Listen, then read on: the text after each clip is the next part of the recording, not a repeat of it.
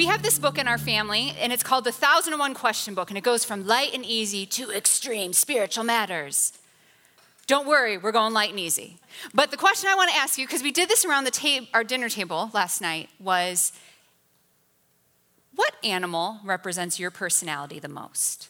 So say hello to someone, tell them your name, and think about the animal, and let's share that with each other. Ready? Go. Okay, so there's laughing happening. I want to hear some of the animals. So will you introduce yourself to our whole church family in the auditorium? So don't worry, we won't go through everyone. But will some people say, what were the animals you shared? What were some of your animals? Cindy, you're totally volunteering someone. You can go first. Great. That's okay. You can, maybe.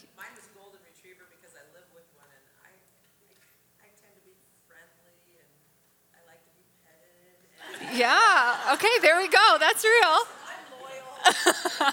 So golden retriever, she lives with one, but she loves how they're loyal. They like to be petted similarly, likes to be touched. Physical touch is love language. Okay, anyone else want to share? What was yours? Kayla, go for it. Chickens?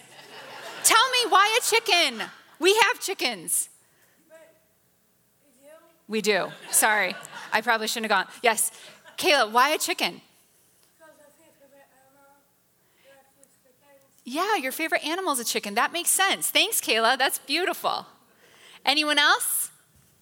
Go for Rachel. A monkey, Rachel. Thank you. What about why monkey? Probably because I get easily discouraged and confused, but I'm also very fun to be around. Okay, so you know what's interesting? I didn't put it together that monkeys get easily discouraged and confused until you said that. And I was like, oh yeah, every time I've been at a zoo. Anyways, those are my only encounters with monkeys, guys, let's be honest. All right, so we've been in a series of Ecclesiastes for about a month. And as a teaching team, when we began to talk and prepare, and we asked a lot of questions about how long could we linger in the space of sadness, of deep questions, of wonder, and of wrestling. So Brian, Tom, and Clayton have done a great job inviting us to participate in the text, not being passive listeners, but active listeners, allowing ourselves to feel all the feelings, and allowing ourselves to question and experience. I love that about Ecclesiastes.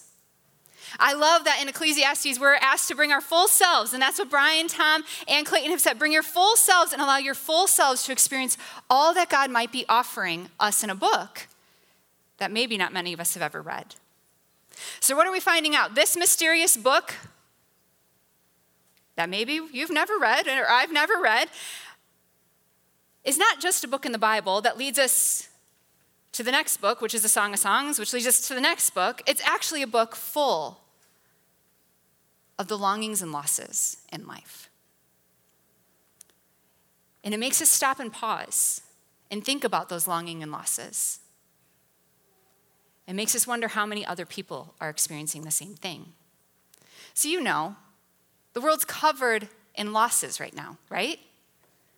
Whether it's your personal ones or it's the global ones, we're seeing it all around. So Hevel. There seems to be a meaninglessness. Well, one of the things we've done as a teaching team is we have been reading through this book called Against the Grain. And there's this beautiful part right at the beginning of chapter 5. It talks about the church of Ecclesiastes. If Ecclesiastes was to be a church, this is what it would sound like. The time seems ripe. Materialism and science have turned out to be disappointments. Yearnings for simplicity run deep. So does the grinding anxiety about the world situation, about the environment, and the well-being of our own families. Today's religious climate is friendly to experimentation, to extreme worship, to alternative services, to ancient modern liturgies, ways of getting closer to God and closer to the mystery, closer to the bone, away from the energy-sapping demands of the day's endless routines.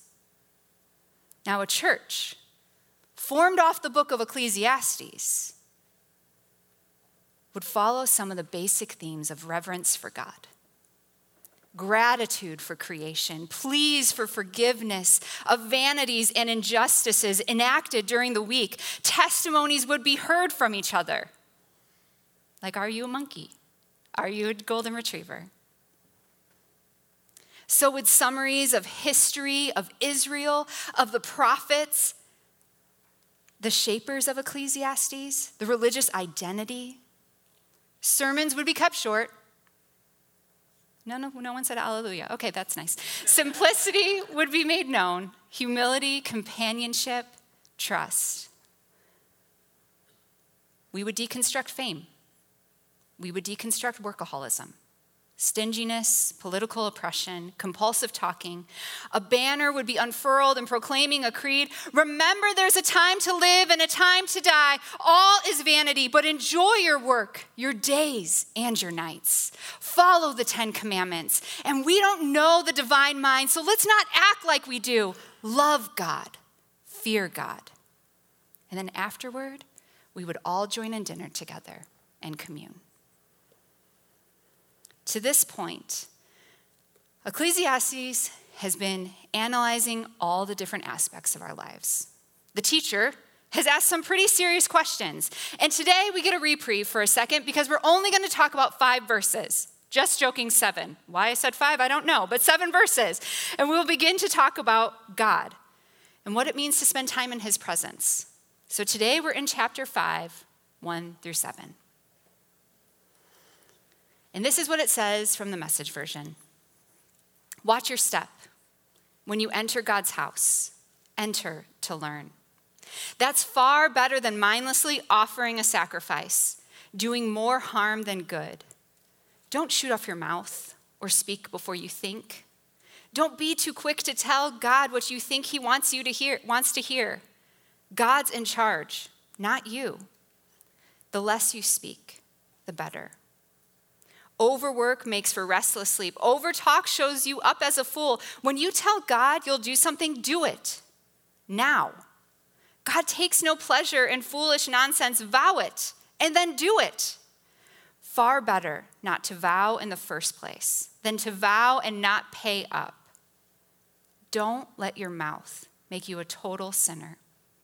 When called to account, you won't get by with, sorry, I didn't mean it. Why risk provoking God to angry retaliation?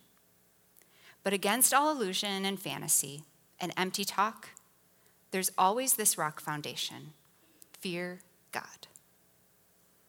This section is called Approaching God with Care. So many of our Bibles have these titles right before a section, and when I read that title, I was so excited. Here we go, we're going in breakthrough. Ecclesiastes is about to be really happy. We get to take our magnifying and spy glasses away and put them aside for a little bit because we aren't going to analyze anything. And then I kept reading and realized I was completely wrong, and that our focus, though seemingly by the title was going to be heavenward, was actually going to look at what we do on earth when approaching heaven. So the teacher feels the need to share about our approach to God. And it seems random and it feels weird, and if I'm honest, I'm not comfortable with it. But the interesting thing is, there's 7 verses. God's mentioned 7 times, and in the entire book of Ecclesiastes, God's only mentioned 40 times. God is all-knowing, and humans are limited in their knowing. God's ways are different than humans' ways. God's thoughts are different than humans' thoughts. The all-knowing one understands. He sees the entire picture and has better perspective because he is the all-knowing God that actively engages and loves and leads his creation. So as much as I couldn't wait to talk about these verses, and as much as I realized that these were going to bring the magnifying glass out even more, it was about to begin to show us our relationship with God. See, the teacher begins to wrestle with, how do we relate to God? Are we even in relationship with God? Or do we say things and do things just because we think that will please God? As I read the verses, I wondered, do I even know the God he's talking about? I don't like the thought of God retaliating on me. I don't like God calling me a fool. But I do. and I did. I say that because I used to have this view of God that I was this dog, and if I was the dog, maybe a golden retriever because I love them, but if I was this dog, then I would just always be good, and I knew if I was good at all times, then God would make sure that I was rewarded. But if I was bad, then I deserved to be punished because that's what God would do to me. But that's not the God I know today. And so for me to reconcile the two, my hope is that we will go verse by verse today and explore. Maybe bring out an even bigger magnifying glass and look a little deeper. So let's start with the first couple verses. It starts with, watch your step when you enter God's house. Enter to learn. That's far better than mindlessly offering a sacrifice, doing more harm than good. The teacher is looking at matters of the heart. And unlike different parts of our culture today, the things of the heart, our inward being, actually matters quite a bit to God and to the writers of the prophets and wisdom literatures. They wanted to make sure that what our outside recording videotape and our words of the tape recording were actually matching up. So if we had a recording of our life and it was a video, this is literally how I came to Jesus. I was at a camp and the speaker at the camp said, if I recorded every part of your life, would you want us to show it to everyone? And I was like, no. And they said, every thought, every word, every action. And that convicted me even more. No. But if our outside recording, our tape recording, doesn't match up with the words we're saying, that's concerning to God. That's concerning for the kingdom of God. And so the teacher, the author, is talking about that. Are we self-reflecting enough to even know, are the two perspectives together? Are we self-reflecting enough to know, are we contradicting ourselves? Do we know what's happening in our inside lives? Because sometimes we can say the prayers. We can say the Lord's Prayer. We can do communion. But if we don't mean it, then it's meaningless. It's hevel. Verses 2 and 3 say, don't shoot off your mouth or speak before you think. Don't be too quick to tell God what you think he wants you to hear. God's in charge, not you. The less you speak, the better. Overwork makes for restless sleep. Overtalk shows you up as a fool. As we consider if we're in relationship with God, we need to remember that relationships are two ways. So I don't know about you, but there are times that I approach God and I want to hear from him. That's like my heart's desire. But before I know it, my time is done and I've talked so much that I never got his perspective. I never even stopped to think about that. So in the relationship, what the author and teacher are saying is, are you considering with the King of Kings and Lord of Lords, the one who we should fear, not because he's scary, but because he's all-knowing, because he's good, and because he's created? Have you considered any of that? So different times when I speak, I can leave. I've learned to leave and pray off. What that means is I pray that anything that may have attached to me during this service, God, will you take that away? I want to live in the fruits of your spirit. Love, joy, peace, patience, kindness, goodness, gentleness, faithfulness, and self-control. Lord, will you fill me with those and cut off all things that are not of you, from you, about you, or for you? But if I'm honest, there's times that I leave the door and I've done that and I feel great. Then I eat a big meal and I go to take my Sunday nap and my mind won't stop spinning.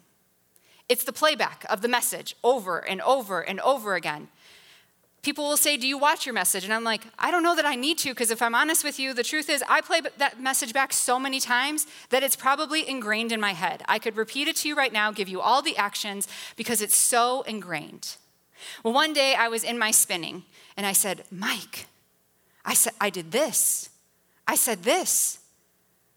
Was I blasphemous? Did I become a heretic in that message?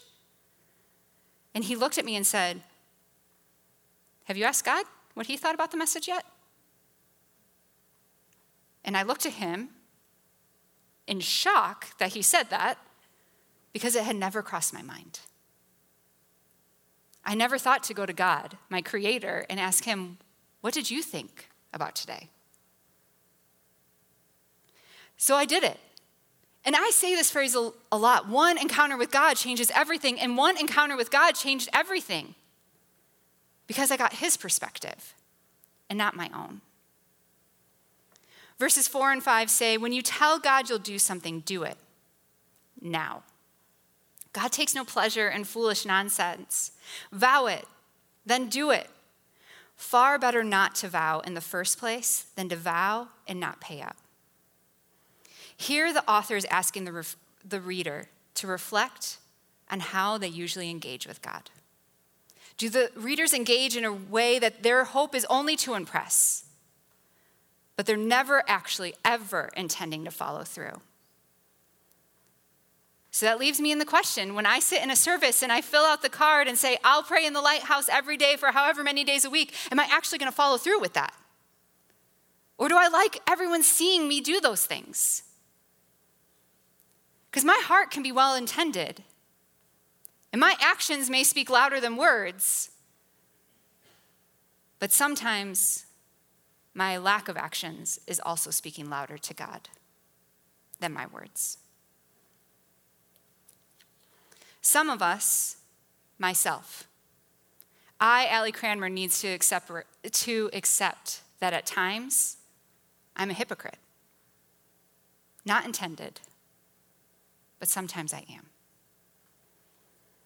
Then you have verses 6, and it says, don't let your mouth make you a total sinner. When called to account, you won't get by with, sorry, I didn't mean it. Why risk provoking God to angry retaliation?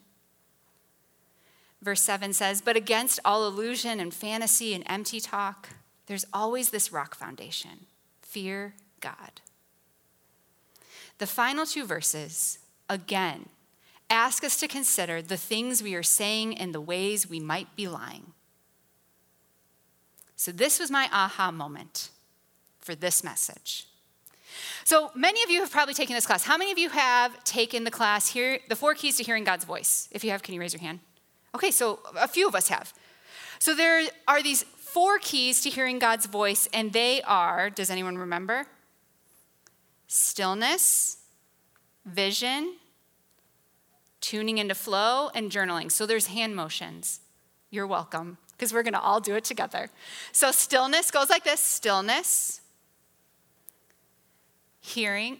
I need to look at these. Sorry. Stillness, vision, fixing our eyes on Jesus, tuning into spontaneous thought, and then writing it down, journaling. It's all based off of Habakkuk 2, 1 and 2. And it says, I will climb to the watchtower and stand at my guard post. There I will wait to see what the Lord says and how he will answer my complaint. The whole class is about hearing God's voice, and it falls under Third's value of intimacy. So you may not know this, but Third has 4 values: intimacy, identity, belonging, and purpose. And we use those values as a system for us to filter, does what we're about to do actually flow into that? So think of it as a calendar. If a bunch of stuff's falling through, then we want to make sure that the things we're doing actually go with the mission, vision, values of what our church is about. I love our values. Intimacy, created for deep connection with God. Identity, we know who and whose we are. Belonging, created for deep connection with others. Purpose, sent with significance for the kingdom and to impact the kingdom. So this one is under intimacy. The 4 keys to hearing God's voice. And the whole lessons, you learn how to tune in to who God is and to distinguish what his voice sounds like in your life. Well, there's one lesson in it that has always stuck out to me, and it's about the idols, which sounds weird. But when we're talking to God, we need to make sure that the voice we're hearing is actually from God. And so the idols that we might be praying through matter.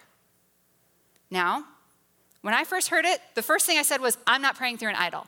I am not a part of a religion that prays through an idol. My connection to God is pure. That's my hope, right? But anything can be an idol. So, Mike, can you come here for a second? Sorry, I should have had you sit up front, I know. So here's the deal. An idol limits our connection to God. Ultimately, we want a direct connection to Jesus. We want to hear everything that Jesus has to say. We want to know exactly what's on Jesus' heart, and we want it to be a direct connection to us at all times. That is why hearing the voice of God matters. But name something. Anything can be an idol. Your family can be an idol. Your political party can be an idol. The music you listen to can be an idol. The sports you play can be an idol. Your job can be an idol. This list could go on and on. So let's say, hypothetically, my husband is an idol in my life. Come here, handsome man. Okay, come here, handsome model. He just said I prefer model, that's why I said that. Okay, so if he's an idol in my life and I am wanting to hear from God, if he's standing here, unbeknownst to me or knowingly, I no longer am getting a direct connection from God. Because now what I am hearing has to filter through Mike to me. What I am saying filters through Mike to Jesus. That's a big deal. Thanks. That's so painful. Come on.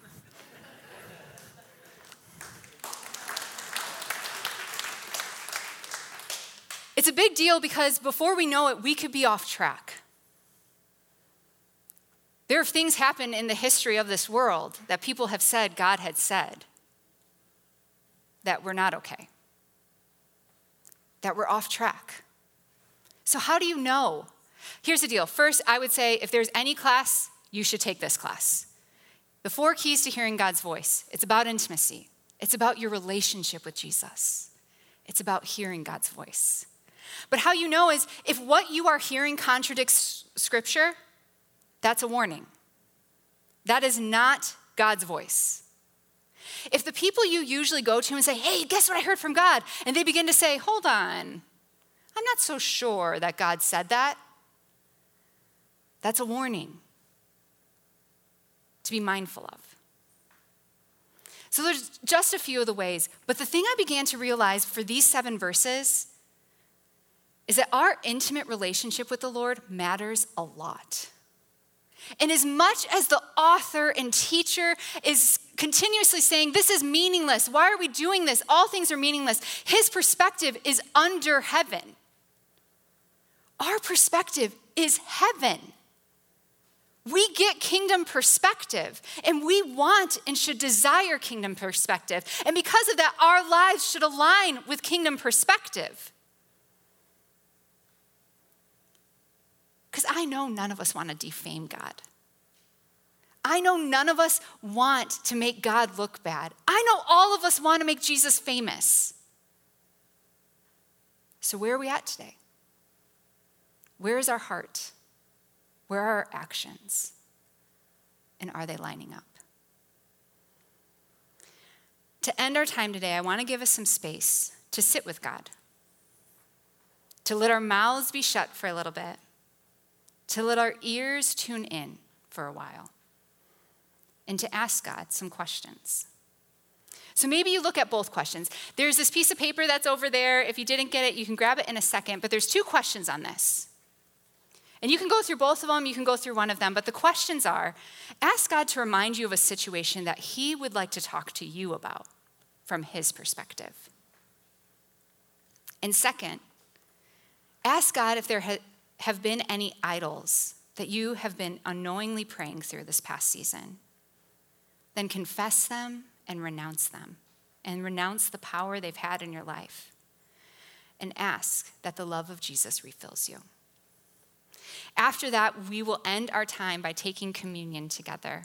And so we are going to take about 4 minutes, and literally it's going to be silent. So, silence is uncomfortable, so I'm just going to say that. It's uncomfortable.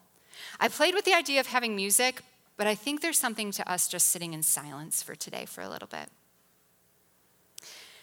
So let me pray, and if you need this, go ahead and grab it. There's pens too. If you don't need a pen, no worries, all that good stuff. But we're going to spend some time with Jesus today.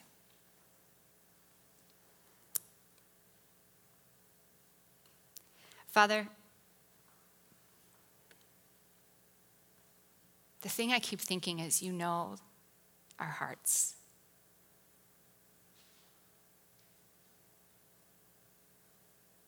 And you know that we don't want to be foolish people.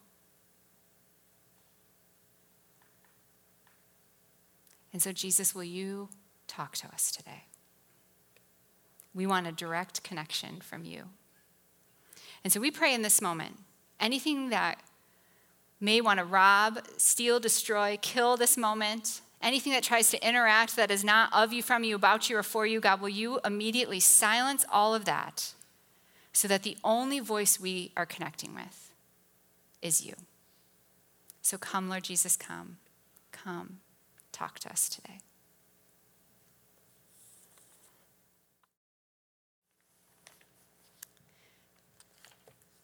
Today is World Communion Day. What that means is all around the world, the different denominations are engaging in communion today. I love the picture of that. For 24 hours, the first Sunday in October, communion is being taken. And the remembrance of what Jesus died on the cross for us is happening. So I invited my friend, Sarah, to help me with this, and we're going to do this in English and in Spanish today.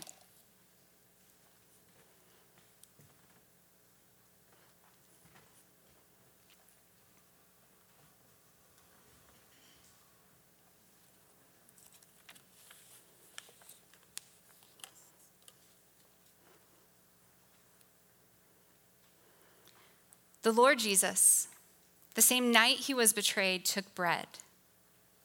And when he had given thanks, he had broken it.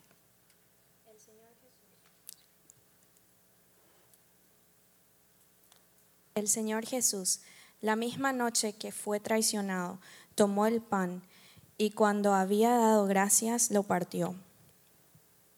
And he gave it to them, saying, "Take it. This is my body, which is given for you.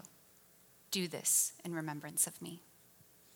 Y les dio diciendo, tómenlo, cómanlo, este es mi cuerpo que ha sido entregado a ustedes. Háganlo en memoria de mí. Right after, he took the cup and he said, "This is the cup of the New Testament covenant made in my blood. This you do as often as you drink of it in remembrance of me." De la misma forma, él tomó la copa, luego de haber cenado, dijo, esta copa es el Nuevo Testamento en mi sangre. Esto háganlo cuando lo tomen en mi memoria. The bread which we break is the communion of the body of Christ. The cup of blessing which we bless is the communion of the blood of Christ. El pan que rompimos es la comunión del cuerpo de Cristo. La copa de bendición que bendecimos es la comunión de la sangre de Cristo. We're going to say the Lord's Prayer again. And if you're comfortable, what I would love for us to do is for us to stand and hold hands together. A few things to know as communion's being passed by the elders, because we'll enter into worship at that time, is that there is our gluten-free communion, and they are pre-wrapped and on the side. You will receive the bread, and then you will receive the cup. Will you stand and pray the Lord's Prayer with us?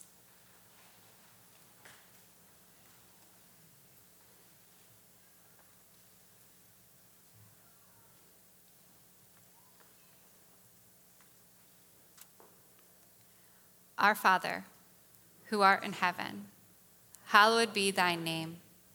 Thy kingdom come,